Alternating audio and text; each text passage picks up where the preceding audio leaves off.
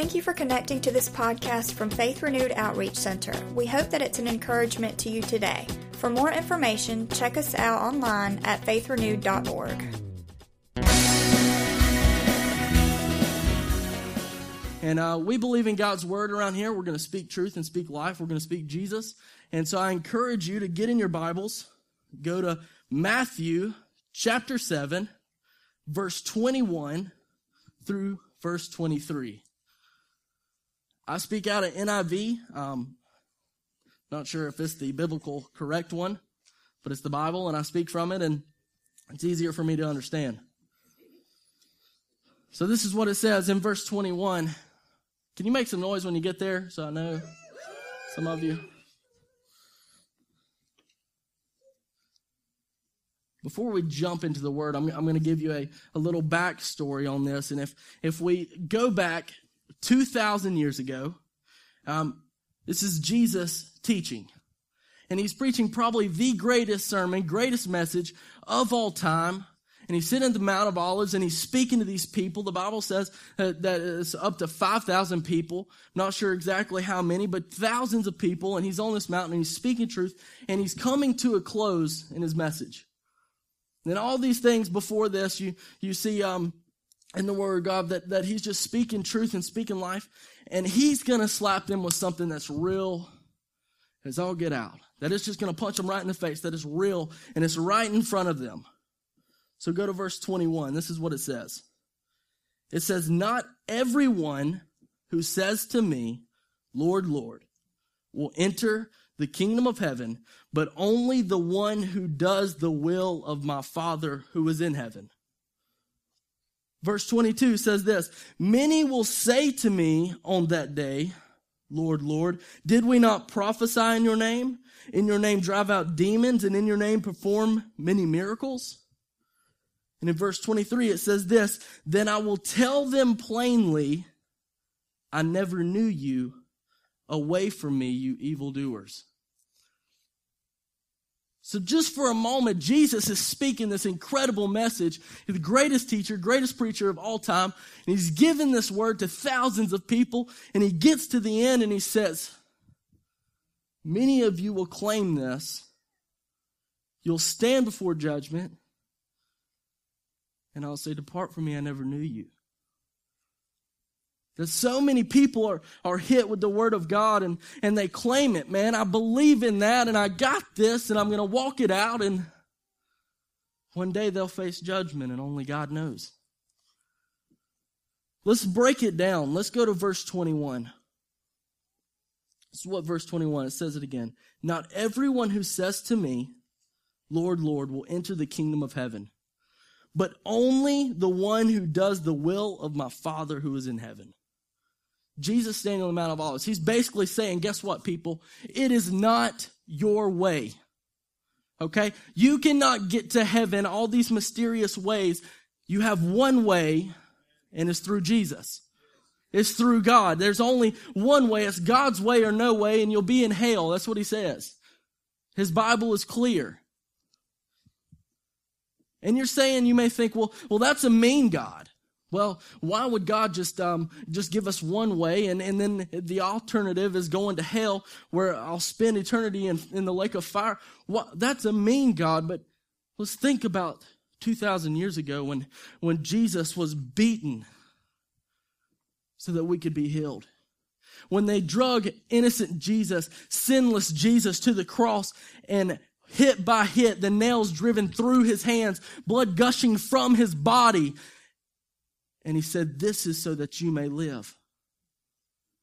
Jesus was the only son that God sent, sinless, that had the power to defeat sin for us. So is God unfair? Did God give us an opportunity for a way out? And he's saying, I'm warning you. I'm warning you and I'm showing you that there is a way, and it was 2,000 years ago put on the cross and risen from the grave and he came alive so that you may live. It's God's way or no way. Let's go to verse 22. This is what it says. It says, "Many will say to me on that day, 'Lord, Lord, did we not prophesy in your name? in your name drive out demons, and in your name perform many miracles? What day is he talking about? Judgment Day. That's it. He's referring to Judgment Day. The Bible is clear that there will be a day that we will stand before a holy God, a real God, and account for our lives. How you have chosen to live on earth will be the factor of where you spend eternal life. And you may think, man, this is kindergarten. But just for a moment, if we were standing up as a body of believers and we were changing this city, our government would be totally different. You may be worried and you may be scared and you may say that you believe, but is there any action involved? On that day of Judgment Day, the life that you lived, it will be accounted for. You will stand judgment. It says, Lord, did we not prophesy in your name? In your name drive out demons? And in your name perform many miracles? I mean, can you imagine this dude's Facebook page? Like, bro, I went to Bible College USA. I'm a master prophet. I'm a demon slayer. And guess what? I can kill anything that comes at me that's supernatural and I'll take it on. But depart from me, I never knew you. These people that were standing in front of a holy God, Jesus is warning, this is telling us that he will say to them, depart from me, I never knew you. This may be confusing, but you can only see and you can only imagine. It says this in verse 23, it says, then I will tell them plainly, I never knew you. Away from me, you evil doers. The most, something that you never want to hear come from the voice of God. Can you imagine those words of God speaking directly to you saying, depart from me, I never knew you. I never knew you. Can you imagine the people that stand before God and they say these things? I cast out demons in your name. I prophesied in your name. I did many wonders and miracles in your name. And he says, depart from me. I never knew you. Their reaction is going to be, but I thought. I mean, these people must have actually thought that they were doing what they were called to do. I mean, they must have thought that they were living the way that they should live. But that moment of rejection, it's a great title for a message, but it's a terrible ending for eternal life.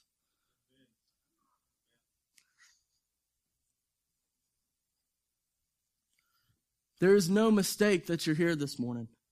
If you're listening via live stream or you're going back in a podcast or whatever it may be, there's no doubt that you're meant to be listening, hearing this for one specific purpose and reason. Now, some of you were drugged to church by your spouse.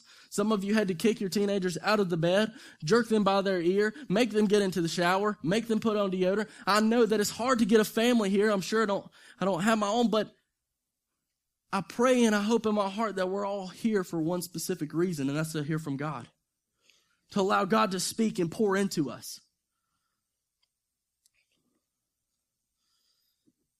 And I'm going to ask you a question this morning, and I want you to think about it. I don't want you just to answer it right off the bat. I want you to think in your mind and process it in your life, examine yourself, and I want you to truly think about this question. Are the verses that we talked about directed towards you? And you can jump off and you say, man, I got it all together and I'm a Christian, I'm doing this thing, and there's no way that they're written to me that you know what, I'm perfect and I try my best and I'm a good person. But for a moment, let's think about it. Because it's so important. Every single one of us are going to spend eternal life somewhere. Every single one of us are going to spend eternal life somewhere. And the only way to know that it's not hell is to examine yourself with this question. To examine yourself and say, are those verses for me? If it is, If those verses are for me, I need to change my life and I need to turn it around, and I'm not going to be afraid to do it. And if you say, you know what, Pastor Chris, there's no doubt in my mind that I'm a believer in Jesus and I'm walking this thing out, then you, my friend, are meant to help those that are not. You're meant to have a voice to speak to those who are not. You may think, well, I don't know what to say. I don't know the Bible good enough. I hear it from teenagers all the time. You don't have to know the Bible good enough. You just have to spread your testimony. Don't be afraid to share what God is doing in your life with someone around you. It's so important. It's so important that we grasp the gospel and that we walk it and that we live it out. Eternity is on its way, that we are headed, and we're going to face judgment for our lives. But if we don't purify our hearts, if we don't search God and let Him search us and heal our brokenness and put us back together and form us and make us to be vessels for Him, if we don't allow Him to do that, you're shattered into a million pieces. And you think you have it all together, but you're still a bunch of cracks. Let God be the glue and put you back together in a place where you're one, where you're purified, where you take His word and you speak it. So I'm going to ask you another question. This one's a little more light. You can calm down, and I see the tension in the room. Sorry. How many of you, and you can raise your hand or you don't have to, have seen the show Early Edition? Anybody ever seen Early Edition? No longer comes on TV. I happened to catch a few of them one time, and that did, but it no longer comes on TV. And if you haven't seen Early Edition, I'm going to give you just a brief explaining of it. It's based in Chicago, and it's this man, the main character, his name is Gary. Now, here's what happens to Gary every morning at 6:30. Every morning at 6:30, Gary gets out of bed. He goes to his front door, and he opens the door, and there sits a cat. And with the cat, there's a newspaper. And every morning, Gary gets the newspaper, and he opens it up, and it's called the Early Edition. And it's all of the news for what's going to happen that day. And it's up to Gary to change the outcome, because normally it's a giant tragedy. Now, for me, I probably would have kicked the cat. Or I would have probably stepped on the cat. And I'm sorry if you're a cat lover, because I just stepped on a nerve there. But we all know that all cats go, well, we don't want to say where cats go, but we know where dogs go. Okay. You're listening. That's good. But if you think about it, I mean, this guy would wake up every morning at 6:30, Gary, and he opens the door, and there's a cat, and there's a newspaper, and he opens it up. And it may say something like 5 people die. But by the end of the day, his objective is to run and go stop it. And at the end of the day, it may be something like bank robbery stopped. That's what Gary does. But let me tell you something about Early Edition. It's fiction. So it's not actually real. I mean, it's definitely fiction. They just put it on TV, and you're saying, well, Pastor Chris, why are you even telling me about this Early Edition? What does it matter, and what does it have to do? I want you to think about this. Can anyone actually know the news before it happens? I mean, really, can anyone know the news before it actually happens? What if I told you that 2,000 years ago, Jesus preaching the greatest sermon of all time, he sits there and he says, this is your Early Edition. You know the news. You know what's at stake. You know what may happen. I'm warning you and I'm giving you this. And you may think that Jesus was saying, well, you're the one that's going to beat me and kill me and put me on the cross. You're the people that's going to do that. But can you imagine with tears running down Jesus' face, closing this message out? He says, I want you to know that many will come to me on that day with his arms open wide. And he's saying, I want them not to choose this, but I want them where they're at, and I want you for who you are. But many will say to me, and I will say, depart from me, I never knew you. When you picture the love of Jesus just coming in and saying and pouring out the love of him that many will say, but here's your opportunity, here's your early edition, spread the good news of the gospel, spread the love of me, because that's the only way.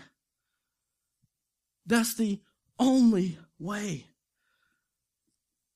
Matthew 7 and verse 13 through 14, this is what the Bible says. It says, enter through the narrow gate, for wide is the gate, and broad is the road that leads to destruction, and many will enter through it.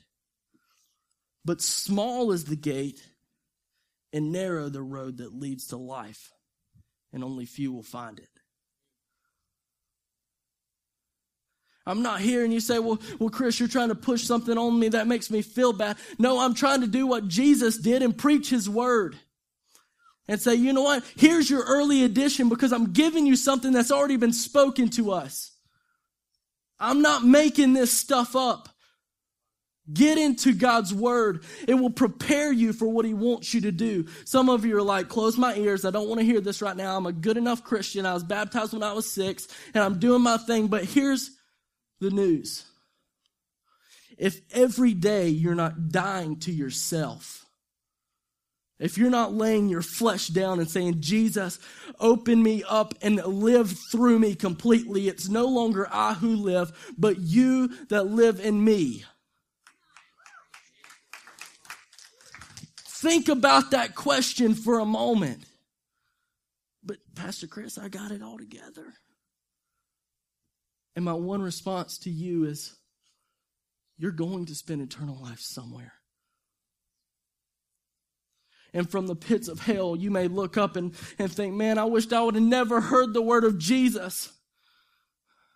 I wished I'd have never heard the word of Jesus because I didn't respond and I didn't know. But this is your opportunity. You think, well, I can't be used. My world is wrecked. Man, I've done some bad stuff and I've really gone a wrong way. But you know, the Bible promises that Jesus can restore anything that's been broken. Did you know that the Bible is clear in its truth? That anything that is messed up, that you think is wrong, that you think is crooked, God said, you know what? I love you for who you are and I created you that way so that you will have a testimony to reach thousands of generations to come. God's got a plan to raise up leaders. You may not feel like a leader. You may not feel like you're doing something right. You may not feel like you're 100%. But guess what? We're all meant to spread the word of God so that moment of judgment doesn't come.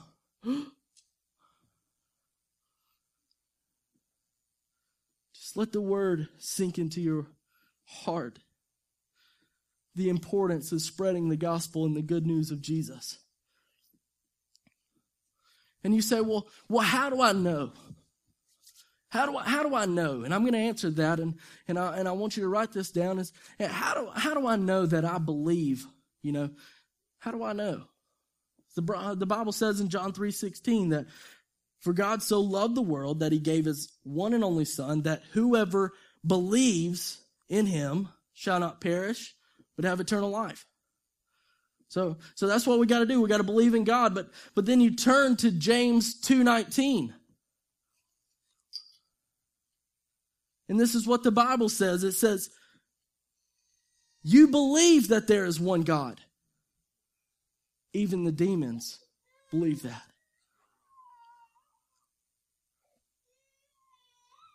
Even the demons believe that.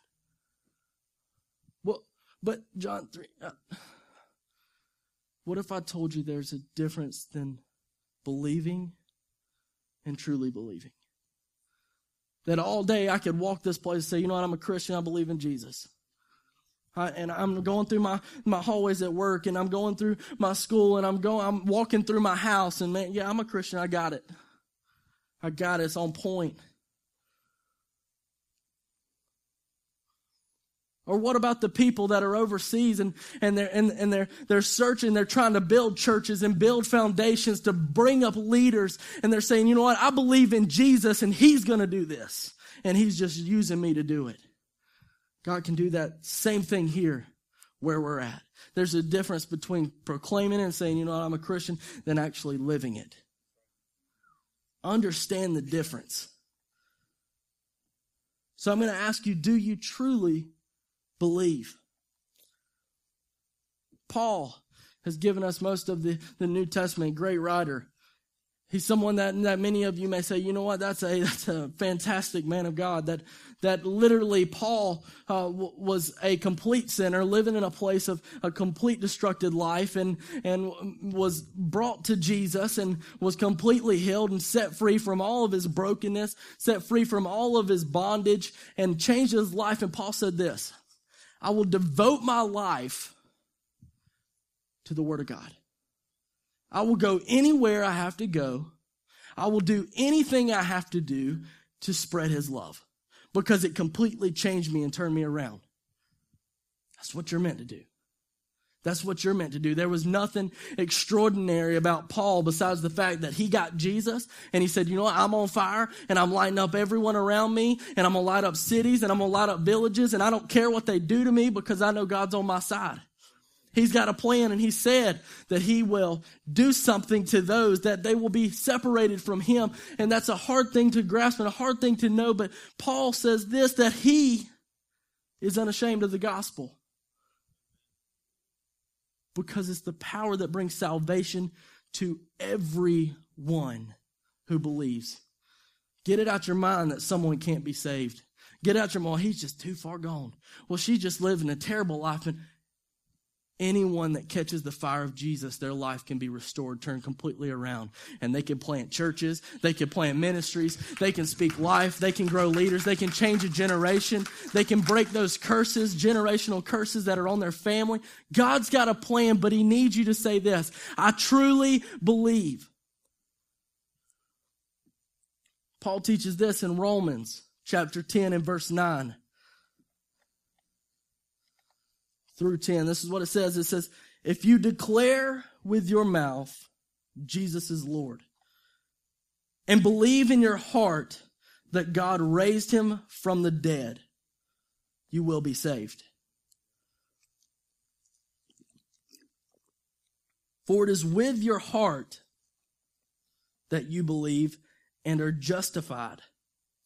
It is with your mouth that you profess your faith and are saved. He promises that. That's what Paul's speaking. He's saying it's a heart change. And guess what? When that heart changes, you can't shut up about it. Paul went into cities, he went into villages, and he was beaten. And he was put in prison. They'd beat him and lock him up. And he'd say, you know what? I'm still going to preach Jesus. Let me out of here. You know, you just got to lock me up. And they'd let Paul go. And they'd say, well, you need to get out of here. He'd say, that's fine. Unlock me. I'm going to go speak the word. I'm not afraid. Too many of us get in situations where we feel persecuted and we compromise the word of God. Well, just believe in Jesus.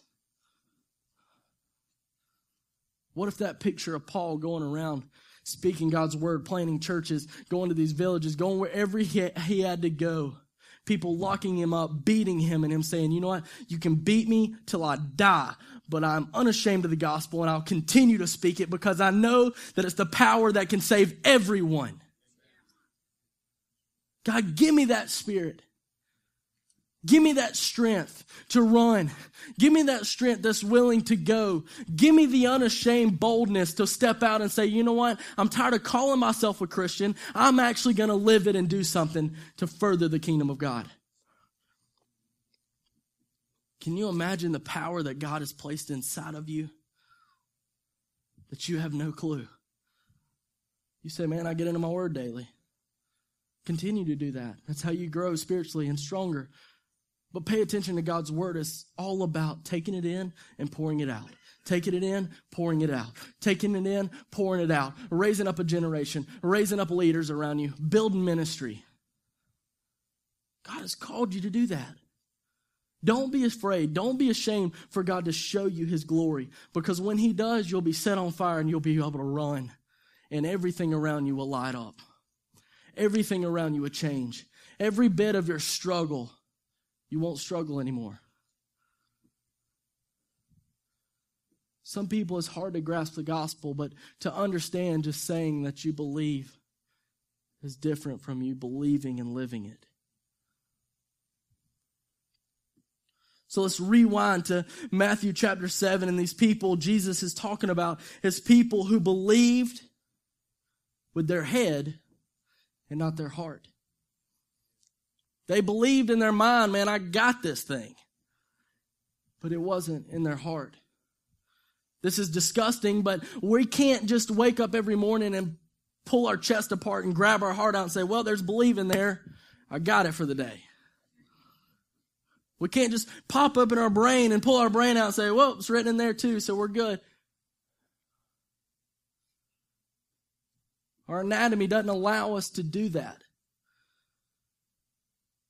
But there's a difference between believing with your mind, believing in your head, and not believing in your heart. Having the heart of Jesus. And you say, well, how do I know? How do I know? I know I believe in my heart. How do I know that? Since I can't pull my heart out, since I can't pull it out and look and actually physically see, how do I know? And I'm going to answer that. And it takes us back to a story in 1859. And it's about a man named the Great Blondini. This story will explain and how you know.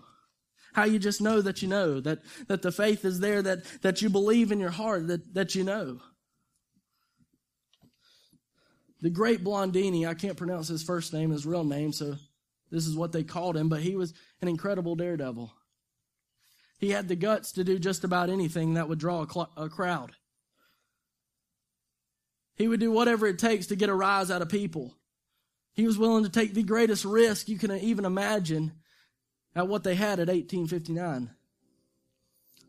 He came to this great place called the Niagara Falls. And he did this. He took a rope and he stretched it 300 foot wide across the Niagara Falls. And thousands and thousands and thousands of people showed up.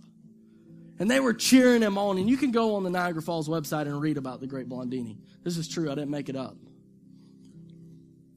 But he stretched this cable all the way across, and the crowd is cheering him on. Man, yeah, you can do it. And really, they wanted to see him fall or something crazy because they didn't have harnesses like we have now and those kind of. It was 1859, and he says this. He goes to step out, but man, it's not that sturdy. It's not. Bring me a wheelbarrow. And he takes the wheelbarrow and he puts it on it, and he says, you know what?